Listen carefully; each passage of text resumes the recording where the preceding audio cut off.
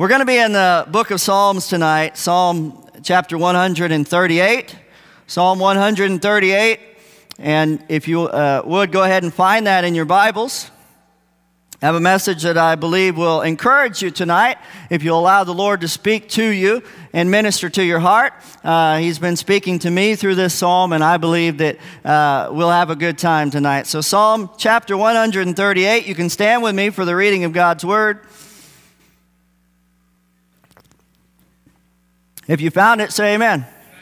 Amen. Me too. Conveniently, I have these notes here when I got up here. It's like somebody did that on purpose. This is a Psalm of David. We're going to read the whole Psalm, Psalm 138, verses 1 through 8. I will praise thee with my whole heart. Before the gods will I sing praise unto thee. I will worship toward thy holy temple and praise thy name for thy loving kindness and for thy truth. For thou hast magnified thy word above all thy name. In the day when I cried, thou answeredst me and strengthened me with strength in my soul. All the kings of the earth shall praise thee, O Lord, when they hear the words of thy mouth. Yea, they shall sing in the ways of the Lord, for great is the glory of the Lord. Though the Lord be high, yet hath he respect unto the lowly, but the proud he knoweth afar off. Though I walk in the midst of trouble, thou wilt revive me. Thou shalt stretch forth thine hand against the wrath of my enemies, and thy right hand shall save me. The Lord will perfect that which concerneth me. Thy mercy, O Lord, endureth forever. Forsake not the works of thine own hands. Notice in the first couple of verses, he says, I will praise thee with my whole heart. He goes on to say, I will sing praise unto thee. In verse 2, he says, I will worship towards thy holy temple and praise thy name. I've titled the message tonight, God is worthy to be praised. You may be seated. I'm glad we can agree on that because it's true. God is worthy to be praised. You know, that's why we're here. That's why we gathered in the house of the Lord tonight, to come around His Word and to exalt the name of Jesus, to praise God and to love Him. That's why we sing the songs on the basis of truth, and we're singing about the good things of God and the mercies and the love of God. Now, it's interesting to note, and others have mentioned this as well, the psalm right next to this one, Psalm 137, they're not chronologically in order. Psalm 137 actually happened many years after the fact. But in the order that they are in the book of Psalms, we see one where they are in deep despair. Psalm 137, they're in deep despair. If you know that psalm, you'll know that it talks about their harps are hanging in the willows. They say, how can we sing in a strange land? They're in despondency, they're burdened, and really they're humbly silent in the midst of their enemies. But we come to Psalm 138, and it's the complete opposite. It's in stark contrast. We see one where they're in deep despondency, and now we come to Psalm 138, and we see praises to God. And David here is boldly giving praise to God. David is boldly exalting God. He says in the presence of the gods. That's little g's, by the way. We'll get to that in a little bit. But praise is on the lips of David. Praise is in his heart. He's praising God for His love and for His truth. He's praising Him for His word and for His answers to prayer. Have you ever had prayers answered? There's a reason to praise God. He's praising God for His strength that is beyond what His strength is, but God has a strength for us. He's praising God for His glory and for His grace and for His power and for His enduring mercy. See, David knew his God, and he was not afraid to praise his God even in the presence of his enemies. Isn't that wonderful? God can give us a song in our heart and praise on our lips, even in the presence of our enemy. You know, in Psalm 23, thou preparest a table before me in the presence of my enemies. And we can praise God even in the presence of our enemy. Why? Because God is good and worthy to be praised. In whatever place you may find yourself, remember still, God is good and worthy to be praised. Tonight, here at this place, in this building, God is worthy to be praised. He expects us to give Him glory and give Him honor because He is worthy to receive it. Don't give your praise to anyone else. We have a living God in heaven. So first of all, I want to say this, that God is worthy to be praised personally. Personally. Look again at verse 1. He says, I will praise thee with my whole heart. Before the gods will I sing praises unto thee. So every child of God has something to praise God about, do we not? Has God not been good to you? Has God not been merciful and kind to you? Well, every child of God has something to praise God about. David understood that. He says, I'm going to praise God. I'm going to lift my voice. I'm going to honor God personally. Every person has a responsibility to honor and praise God. Amen? If you've been given life, if you've been given the joy of salvation, then personally, we should, in fact, praise God for the great work that He's done in our life. You think about the mercy of God that we've received. Isn't God's mercy wonderful? Isn't His unmerited favor, His grace, wonderful? See, we were dead, but now we're alive. You remember that? We talked about that in Colossians. We were dead, but now we've been given new life. That's something that is worth praising God about. We were broken, but now what? We are complete in Him. He makes up all the difference where we lack. We were broken, but now we are complete. We were at war with God, were we not? But what happened? Jesus came and made peace by the blood of His cross. What happened? We were enemies with God, but He reconciled us and brought us back together through the death of Jesus on the cross. And not only that, but someday, because of the resurrection of Jesus Christ, then we also will be glorified with Him in His resurrection. I don't know about you, but these are things to praise God about. Personally, we can praise God for these things. Your experience may be different, but the salvation from God is the same life that Jesus purchased for you. We are brothers and sisters in Christ, united in the love of Christ. So our praise should be personally to God. Not only that, our praise should not be half-hearted. Look again at verse 1. He says, I will praise thee with my what? Whole heart. I will praise thee with my peace of my heart. No. I will praise thee when I feel like it, kind of, if it feels good at the moment. He says, no, I will praise you with my whole heart, with all that is within me. You know, God will have all of us, or He'll have none of us. You know, God purchased us with His blood. He paid a heavy price for us. So God will have all of us, or He'll have none of us, and we should hold nothing back because of that. We should hold nothing back in our devotion. We've received so much mercy. We've received so much grace, so much kindness, so much love, and should we not, with all of our heart, give God praise for this? This is what David is speaking about. He's saying, I'm going to praise God, not with just a part of my being, but with everything that is within me. I'm going to give glory to God because God is worthy to be praised. If God has been good to you, and He has, and He's gave His all for you, and He has, then should we not give our all to Him in return? Should we not say, yes, Lord, you gave all of yourself for me, so yes, I will give all of myself to you. All of Jesus and none of me. That's the desire. That's the desire, but yet we can be so cold sometimes, can't we? I heard one person talking about how he said when he would pray, he would pray and ask God to forgive him of his sins and forgive me for my lack of devotion and forgive me for my Bible reading, how it wasn't as regular as it should have been. And he said when he got done, he realized that he also needed to go back and repent of his repentance, because he wasn't wholehearted in his very repentance. How often, even in our devotion to the Lord, is it just lip service to God?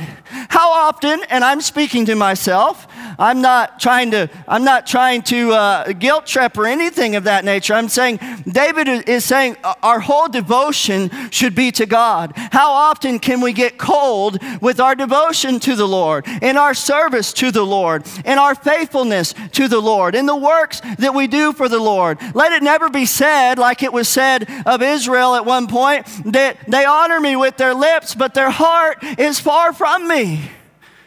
It shouldn't be said that way. Is there a detachment that's happened somewhere between here and there? Is there some kind of detachment where we've grown cold and our heart is nowhere near? Our heart is on something else, but yet our lips are moving. Our lips are going through the motions. We're satisfied with coming and doing the same set of things week after week. But where is the fire inside? Where is the passion for the things of God? Where is the devotion? Where is the seriousness in our heart? Where's the urgency inside of us? Have we lost it? Have we lost the fullness of our heart for God? It's a question every one of us need to ask. And David is saying, with my whole heart, I'm going to praise you. I don't want it to be said of me that with my lips, with my mouth, I honor God, but inside I'm somewhere else. I don't want it to be said of me in that way, but rather with the psalmist in Psalm 119, verse 2, he says this, "Blessed are they that keep his testimonies and that seek him with the whole heart." That should be the desire of our hearts. Remember, the Bible says, draw nigh to God and he will draw nigh to you. When you begin taking steps towards God, God is also taking steps towards you. If we're willing to submit our hearts fully and completely to him, you have no idea what God may be willing to do in your life. If you're willing in wholeness of heart to surrender to him, I challenge you to see what God will do if you're willing to commit yourself to him. You may be saying, well, I've served him for 79 years. Well, make number 80 a really special one. We should come to church every time that we come together. I heard it said this way, we should treat it like it could be the best. We should treat it like it's the first, with the excitement, with the joy, with the excitement. It's the first time. This is the greatest day. Amen. Come in like it could be the absolute best, and treat it like it may be the last. Every service should be viewed that way. But God's not looking for divided people. He says, cleanse your heart, you sinners. Wash. He said, we're not to be double-minded in our devotion. God's not looking for people who are double-minded. They're half committed, half not. They're all in sometimes, which means they're not all in any of the time. God's looking for people who are vibrant men and women of God. God is looking for people like that. You realize the hour that we live in, the day that we live in, God is looking for people with a whole heart of devotion, not people that have one hand to the plow and the other, their eyes are fixed on Egypt, wishing that they could return to the world. God's not looking for people that's going to make crooked paths in the soil that he's trying to till. God wants people whose eyes are set on Jesus Christ, who realize the day that we live in, who realize the hour and the seriousness of moment. God is looking for men and women to be devoted to him wholly and completely. God is looking for these things. God is looking for people that will seek him with a whole heart. My prayer is, oh God, give us a heart that is on fire for you again. Oh God, give us a heart that's devoted to you. Oh God, baptize us again in your Holy Spirit. We can't go on in this world in a powerless life where we can't make an impact on anyone. If we're going to make a difference, it has to be by the power of the Holy Spirit working through us. Oh God, give us a fresh baptism of your Holy Spirit. Lord God, let our mouths be filled with praise, but let it come from the place of truth that we have hidden in our heart, where the blessings of the Lord are swelling up inside of our hearts. Oh God, do it again. Has there ever been a place and a time in your life where those prayers were on your lips and you meant them with all of your heart? Then pray, God, get me back to that place. Oh God, get me back to that place. I prayed it today. I prayed it this afternoon. I'm not just preaching into the air, I'm preaching to myself too. And if you're willing to take the challenge too, then God is willing to take you up on it. But are we willing? Are we willing to say, bless the Lord, O my soul, and all that is within me? Bless his holy name. All that is within me. That's what God is looking for. Not only that, but we should boldly praise God in a world full of idols. We're still talking about our personal worship to God because he's worthy to be praised. In a world that's full of idols and full of wickedness, we should boldly praise God. Look again at the last part of verse 1. He says, before the gods will I sing praise unto thee. That sounds a little weird when you first read that. God's, little g. This doesn't mean that David went out and found a bunch of little knickknacks and idols and set them around on the floor and had them all in there and said, before the gods, I'm going to sing praises unto God. That's not what he's talking about. He didn't set up a bunch of little knickknacks around him and then sing, how great thou art or something and praise God. No, he's saying in a world that is full of idols and false gods and false teaching and false religions and false, all these things that would lead you astray. He's saying, I'm boldly going to stand up in the midst of them, regardless of what it means to myself, regardless of what it means to anyone else. And personally, I'm going to praise my God, the true and living God, before the presence of the gods. They're false gods. They're lying gods. They're not real. They're stumps and things that people pray to. But he says, there is a true and living God. And he says, that God will I stand up and praise him with all of my heart. Before the gods, I will praise him. I will praise him with all of my heart. You remember when Jesus asked his disciples, who do men say that I am? And they had a few different options. And he said, but who do you say that I am?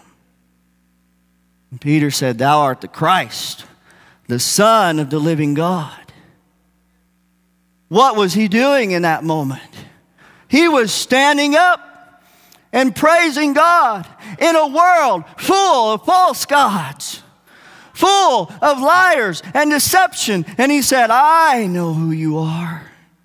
God, the Son, the Christ, the Son of the living God. I'll take a stand to say yes. What do you say of the Lord? What do you say? In the Psalms, it often says, I will say of the Lord, he is my rock, my strength, my refuge. What do you say of the Lord? Do you say anything of the Lord? Have I said anything of the Lord this week? These are questions that need to be asked of ourselves. Not only that, but the direction of our worship should be to God. Look at verse 2. He says, I will worship toward thy holy temple and praise thy name. Now, those of you that know your Bible would say, now wait a minute, a Psalm of David, and he just said temple.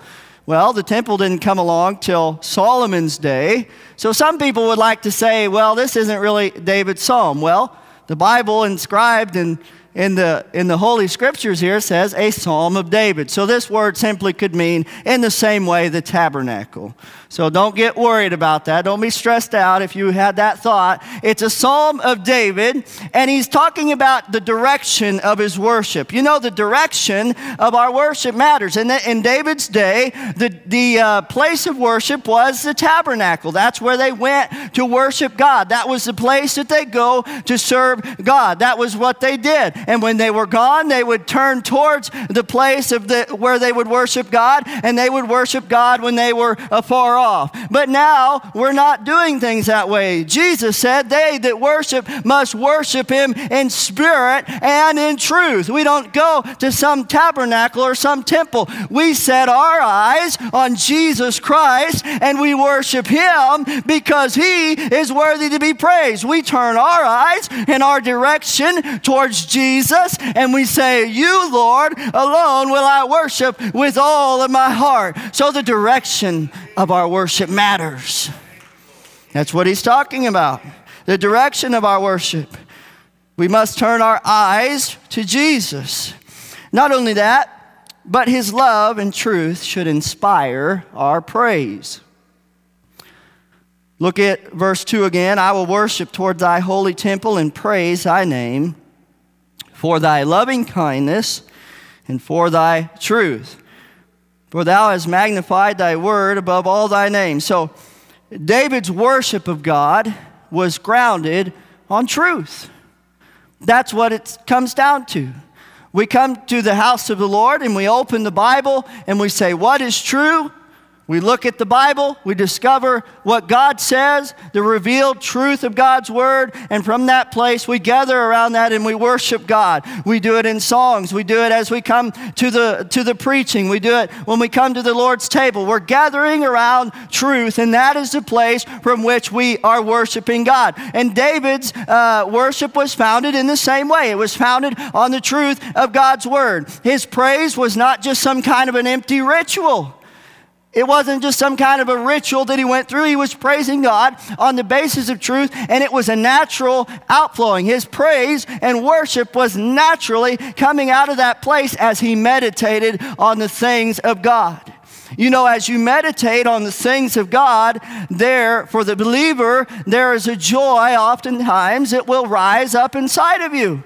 There is something that begins to bubble inside of you and say, yeah, that's good. The truth of the cross of Jesus Christ, the truth of the resurrection. And you say, yes, I love it. And I'm praising God for those things on the basis of truth. And that's what we begin to praise God for. That's why we get excited in church. We're excited about what we're talking about. It's not just an empty ritual.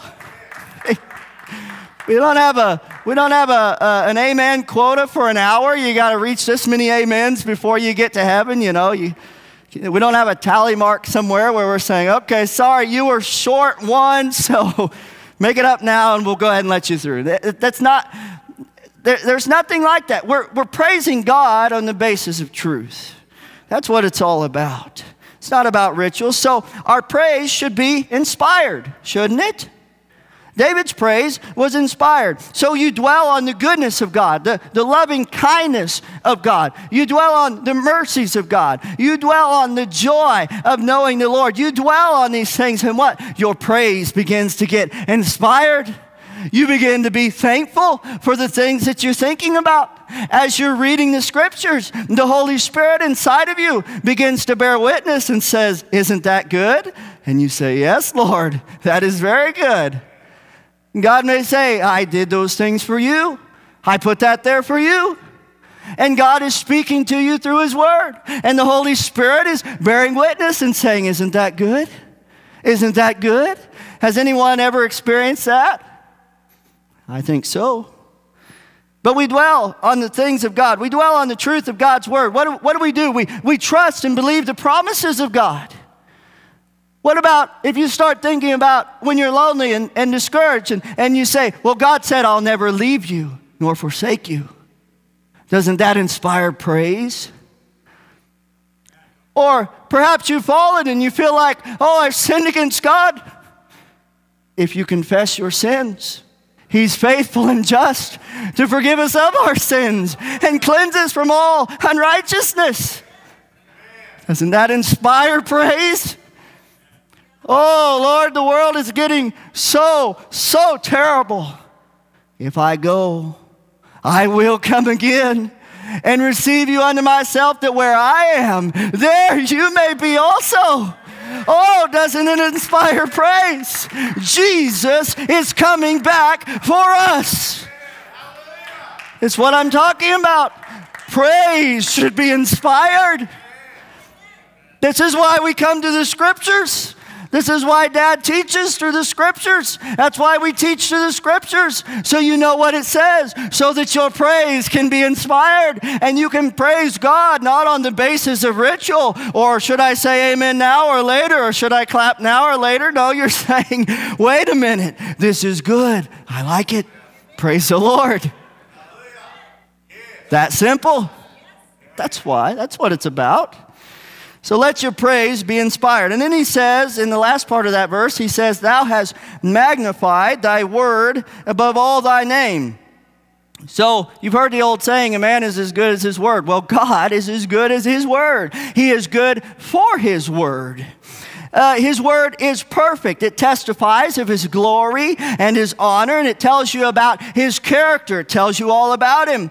Every truth in this book, every truth is sure, and every promise will be kept. God has never spoken something and said, hold on a minute, I didn't mean to say that. I misspoke. Let me clarify. God has never one time done that. Jesus has never one time said something and said, well, I know I come out that way, but that's not what I meant to say. Let me take that back and let me correct that. Not one time has Jesus had to ever take something back and say, oh, sorry, I didn't have that figured out. Now, I've got a better answer for you now. Not one time has that ever happened. Why? Because God is good for his word. And God is so good for his word that he's willing to put his own name on the line for it. He said, if my word's no good, then I'm no good. If you can't trust what it says about me in here that I gave you so that you know what it says, if you can't trust that, you can't trust me. So he gives us his word and he says, this is what it says about me. This is who I am. I want you to believe it. I want you to know what it says. I want you to have the foundation of truth. And God says, I'll put my very name on that. Whatever I said in there, I will do. Because it is impossible for God to lie. He honors his word even above his very name. I love that. There's a man by the name of Ebenezer Erskine. I am not familiar with him, but Charles Spurgeon quoted him in his book, Treasury of David. And he says this, God has a greater regard unto the words of his mouth than to the works of his hand. Heaven and earth shall pass away, but one jot or tittle of what he has spoken shall never fall to the ground. Amen. So he honors his word even above his name. So that brings us to verse 3, that also we should remember the mighty works that God has done for us. We're still talking about personal praise to God. God is worthy to be praised personally, individually. There's a relationship that is between you and God, isn't there? I sure hope so. If not, that can be remedied. But it says in verse 3, in the day when I cried, thou answered me and strengthened me with strength in my soul. I want you to know God has an open ear to the cry of his people. He has an open ear to the cry of your heart. His people down in bondage in Egypt, and they cried unto the Lord, and the Lord heard their cry, and he brought them up out of Egypt, and he brought them into the land of promise. Why? He heard their cry, and he came down to deliver them out of their bondage. And in the same way, the ear of God is open, and the God who delivered his people will still deliver his people. Amen. David knew about the delivering power of God. David knew that. David often, I'm sure, thought about the many wonderful things that God had done in his life. I'm sure he often thought about the time that the lion and the bear was coming to steal some sheep out of his flock, and he killed them. And I'm sure he was thinking about that when he seen the Philistine giant taunting the people of the Lord. And David said, I remember what happened to the lion and the bear because of the Lord, so guess what's going to happen to you, big fella? You know why? Because he was dwelling on what God had done in the past. He was dwelling on the victories that God had done. So what I'm saying to you, in the same way, because the ear of the Lord is open and the arm of the Lord is still able and the hand of the Lord will reach out and meet our needs, what I'm saying to you is call on the Lord. Whatever your need is, whatever your trouble is, whatever your difficulty is, call on the name of the Lord, and God can meet that need. But while you wait, praise God for who He is. While you wait, praise God for what He has done. While you wait, praise God for His word on the basis of truth. While you wait, praise God for His past deliverances. Praise God, as David did, for the lion and the bear and for the Philistine giant, so that he knows whatever I face, I know what my God is capable of, and so I'm going to call on Him to do it again. Thank you, Jesus. Not only that, but God is worthy to be praised universally. Look at verse 4 and 5.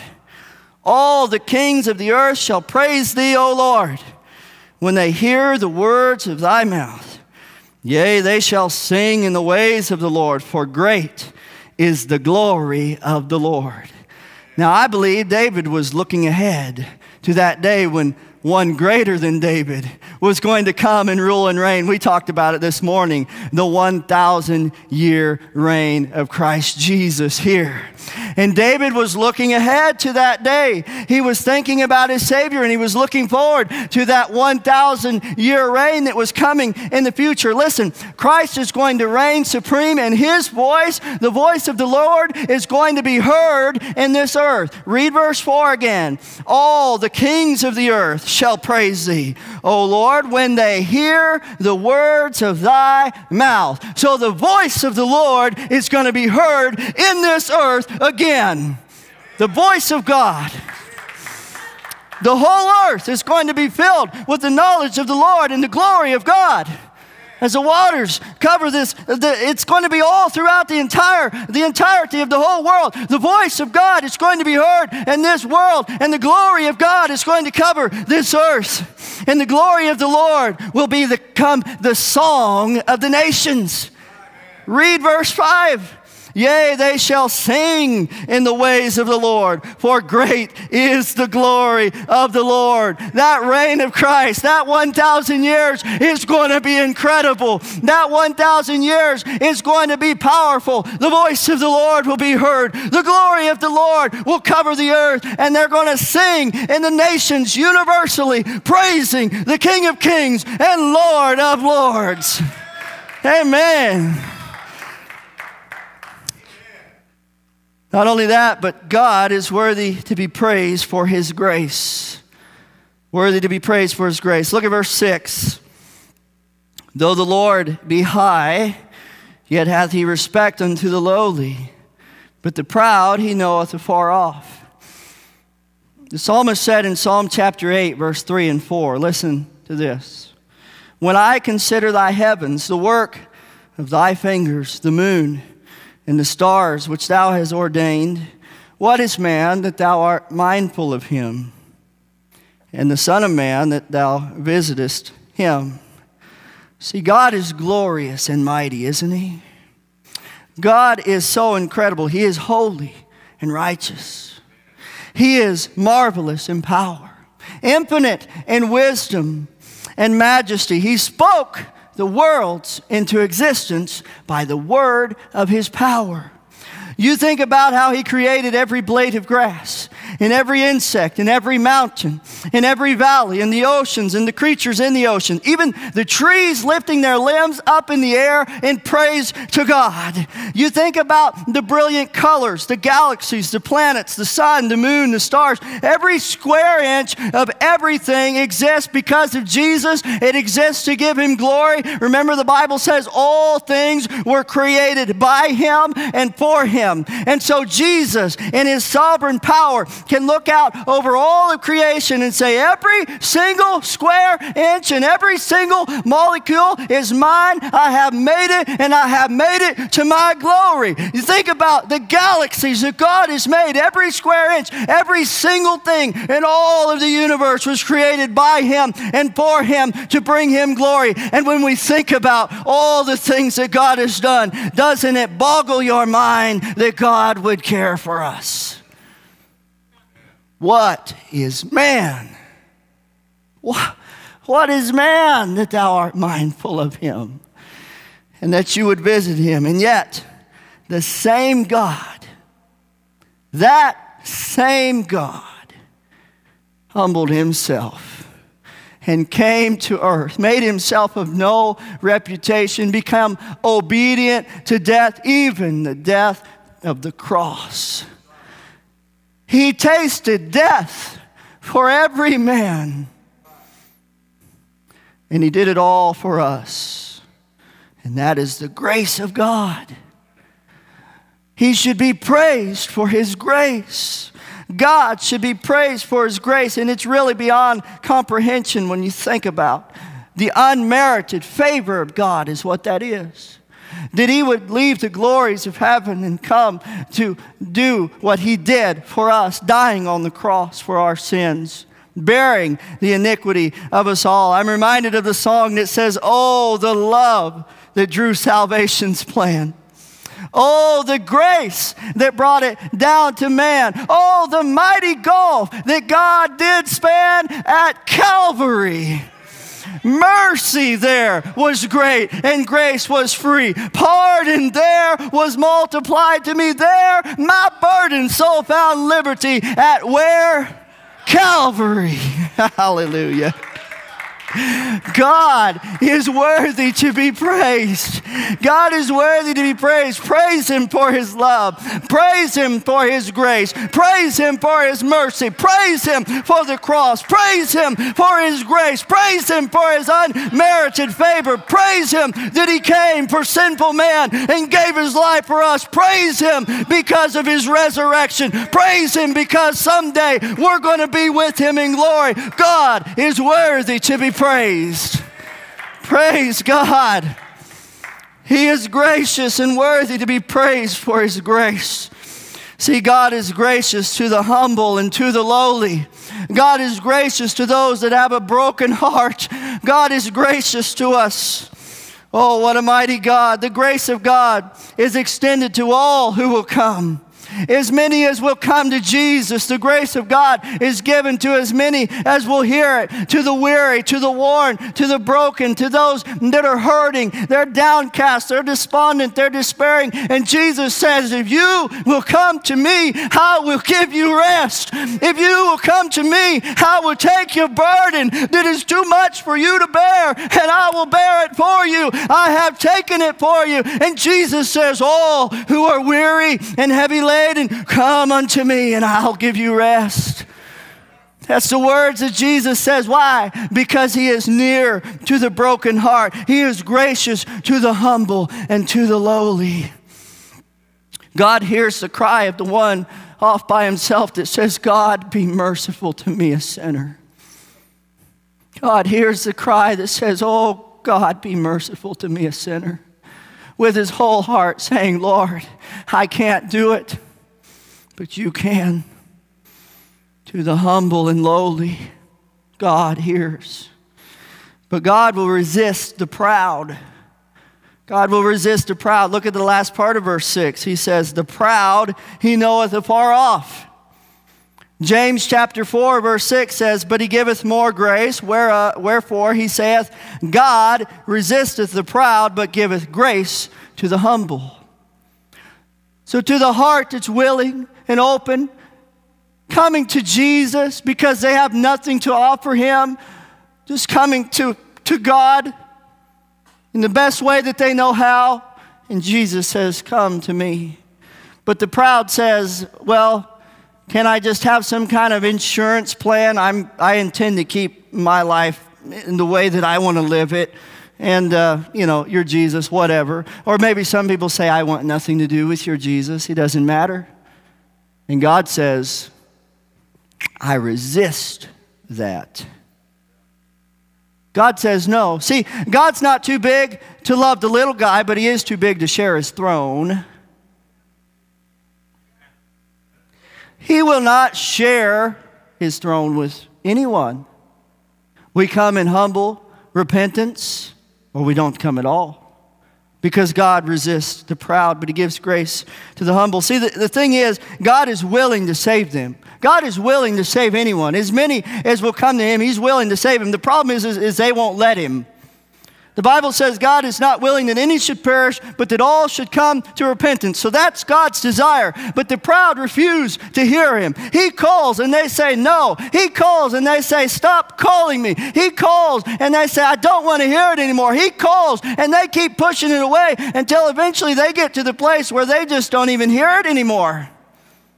And they don't care to hear it anymore. And he says, the proud, well, this is what you desired. You want to run your own affairs. You want to do it your way, your life. You want to run your life your way. Well, I will let you do that.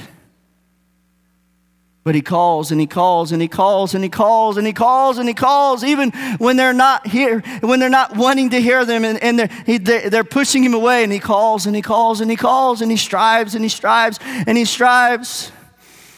Charles Spurgeon said this: proud men boast loudly of their culture and their freedom of thought, and even dare to criticize their maker.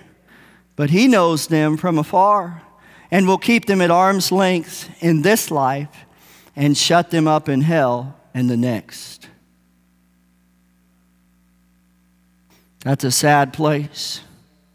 That's why it says in Hebrews 3:15, today, if you will hear his voice, harden not your hearts as in the day of provocation. Today, if you can hear, if you can still hear anyway, if you can still hear, don't harden. That's what he's saying there. See, the Father will draw, the Spirit of God will convict, and Jesus stands ready to forgive all who will come to him. But that's it. If they won't come, he's leaving it up to them. It's a sad thing. But Ephesians chapter 2, verses 4 and 5 says, but God, you know the verse, but God, who is rich in mercy, for his great love, wherewith he loved us, even when we were dead in sins, has he quickened us together with Christ. By grace you are saved. He's worthy to be praised for his grace. That favor that he shows to us. What a marvelous gift it is. God is worthy to be praised for his grace. Not only that, but God is worthy to be praised for his mighty works. Verse 7, though I walk in the midst of trouble, thou wilt revive me.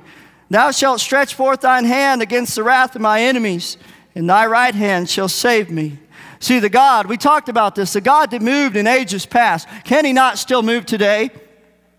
The God that moved way back then in the history of the Bible, where it's not just stories, these are actually history. These things actually happened. God actually moved in the past in these ways. The same God that did it back then, can he not do it again? He can still do it again. His power hasn't diminished. His hand can still be moved. There's never been a problem too big or too small for God, and his ear is open and his hand is ready to move. So he gives strength to the weary. He gives strength to the weary. Look at the first part of that, verse 7. Though I walk in the midst of trouble, thou wilt revive me. Strength to the weary.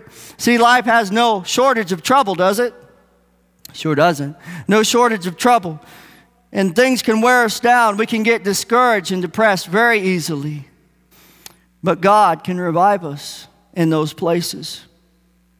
God can revive us in those hard places. He is our strength. Isaiah 40 verse 31 says, they that wait upon the Lord shall renew their strength.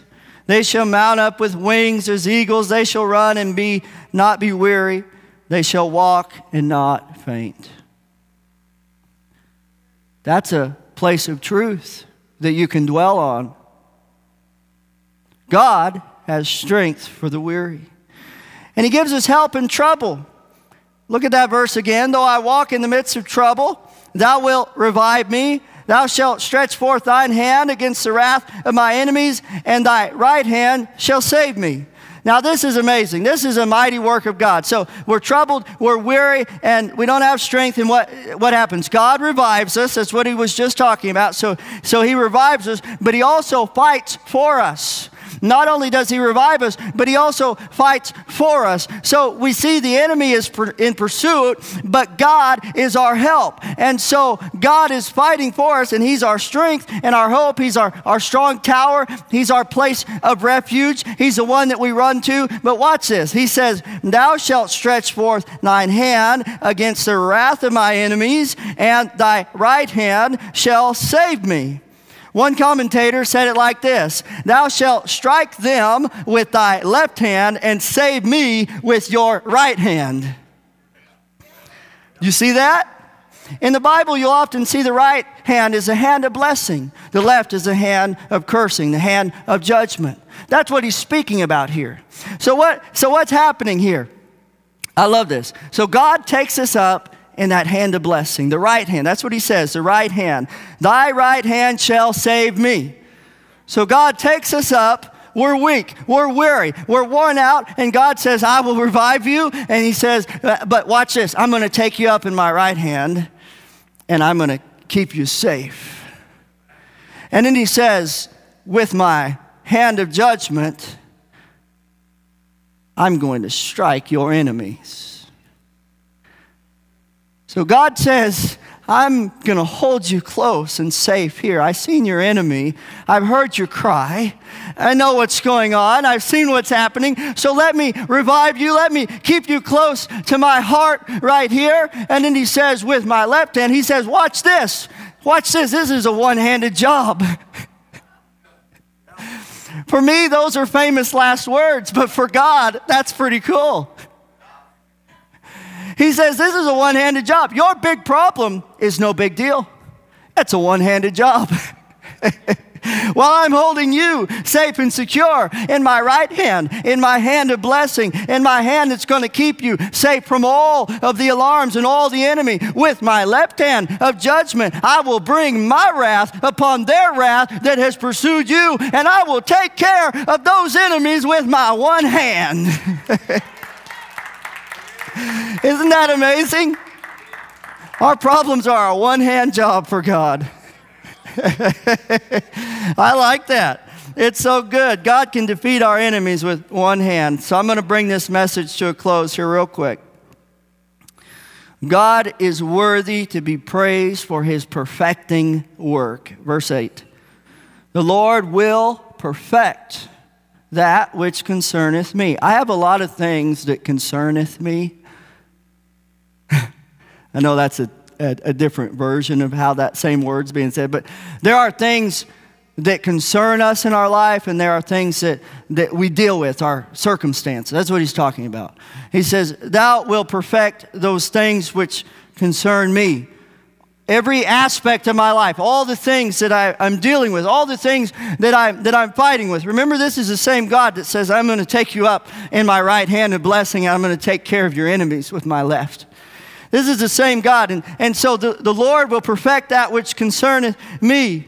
Thy mercy, O Lord, endureth forever. Forsake not the works of thine own hand. So, our life may not always go as planned, in case you haven't noticed. Those that have been here a while longer know better than me. Life doesn't always go as planned. We have ideas, we have things that we intend to do or we're going to do or haven't got around to doing. We've got all these plans, we've got all these dreams, we've got all these things, and life doesn't always go that way. We have a lot of things on our mind. We say, well, I plan to do all these things. But here's the amazing thing. God, in the midst of all those things, is working his purpose for us, isn't he?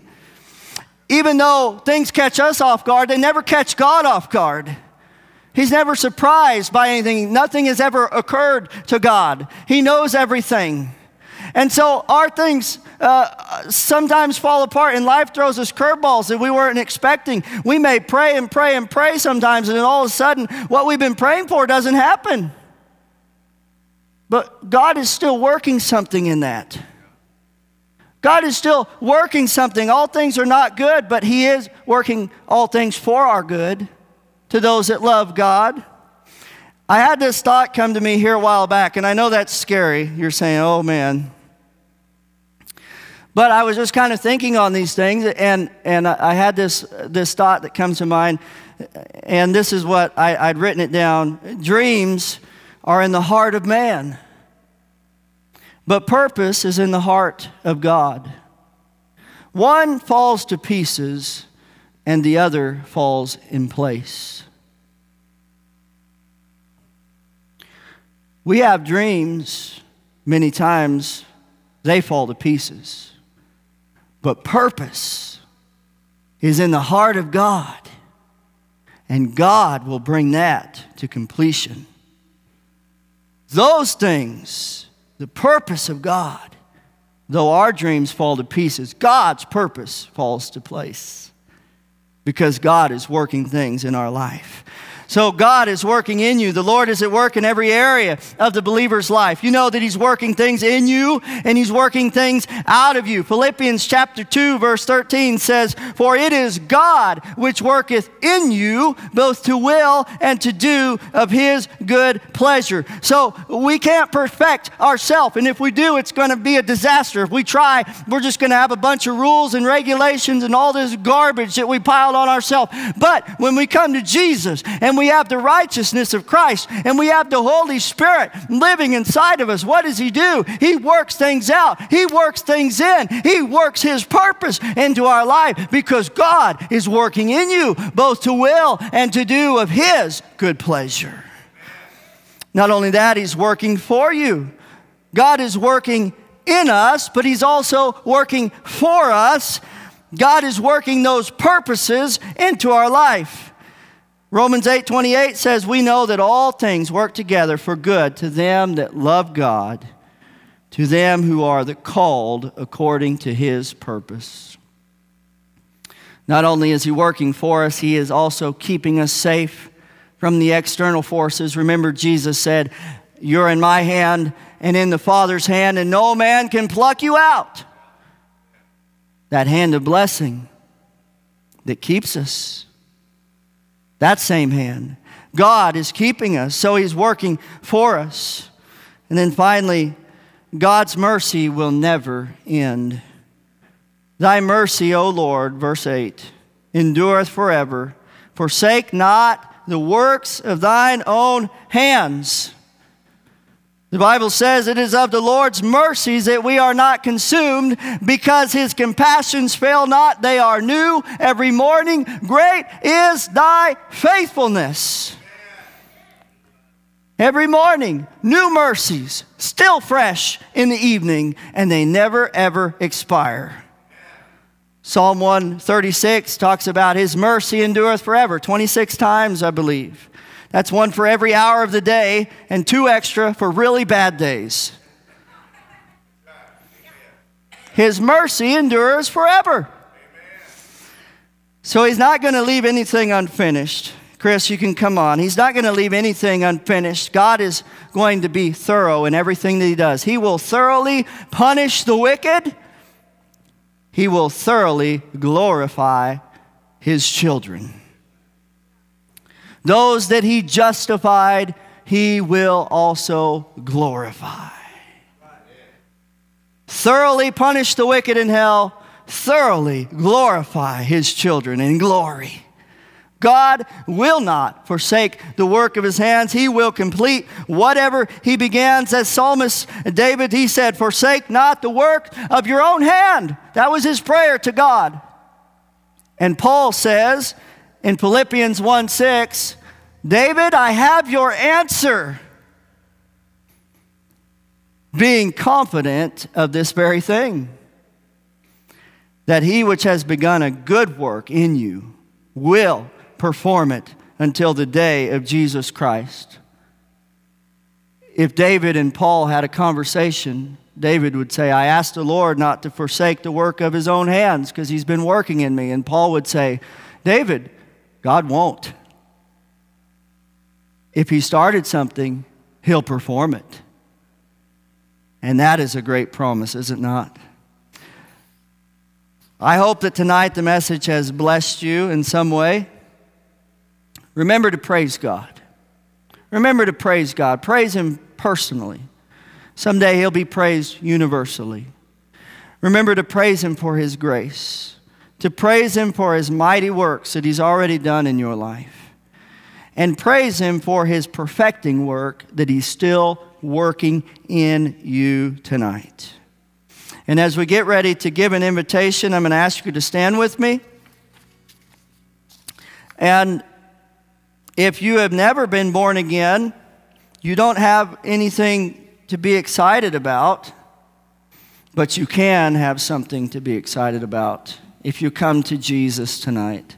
Whether you be watching online some other time, you realize here in this church that these messages never stop tonight.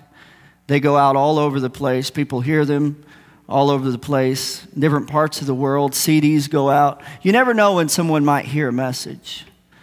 And so I think it's good to remind them that Jesus died for our sins, was buried, rose again from the grave, and if we put our trust in Him, in simple repentance and faith towards God, He will save you and make you a new person. And all the things we talked about tonight, praising God, glorifying God, you can come to know what those things mean. And you that have been serving the Lord for many years, you know what these things mean. And I would challenge you to begin to let the Lord work a new special work in your life. A fresh reviving. Let that be your prayer. God, give me a fresh reviving. That I may be a witness in this hour that you placed me here to be. Don't be so calloused, and I say this to myself, don't be so calloused in your own heart that you're not willing to be honest with God and let Him do some more work in your life. Don't become stale. Be vibrant, flowing with the river of life to bring life to others. Brother Chris, you can go ahead and sing tonight. If you have a need, I'm going to open these altars. You can pray. If you'd like, you can pray right where you are. Those of you watching at home, you can pray where you are. And pray for others. Remember to always be in prayer. There's lots of needs. We're to bear one another's burdens. That's what this time is about. If you have business to do with God, we have altars where you can come and speak with Him, a meeting place, and you can talk to God right there where you're at. But the main thing is, make sure you touch base with God, even tonight, right where you are. Chris, go ahead.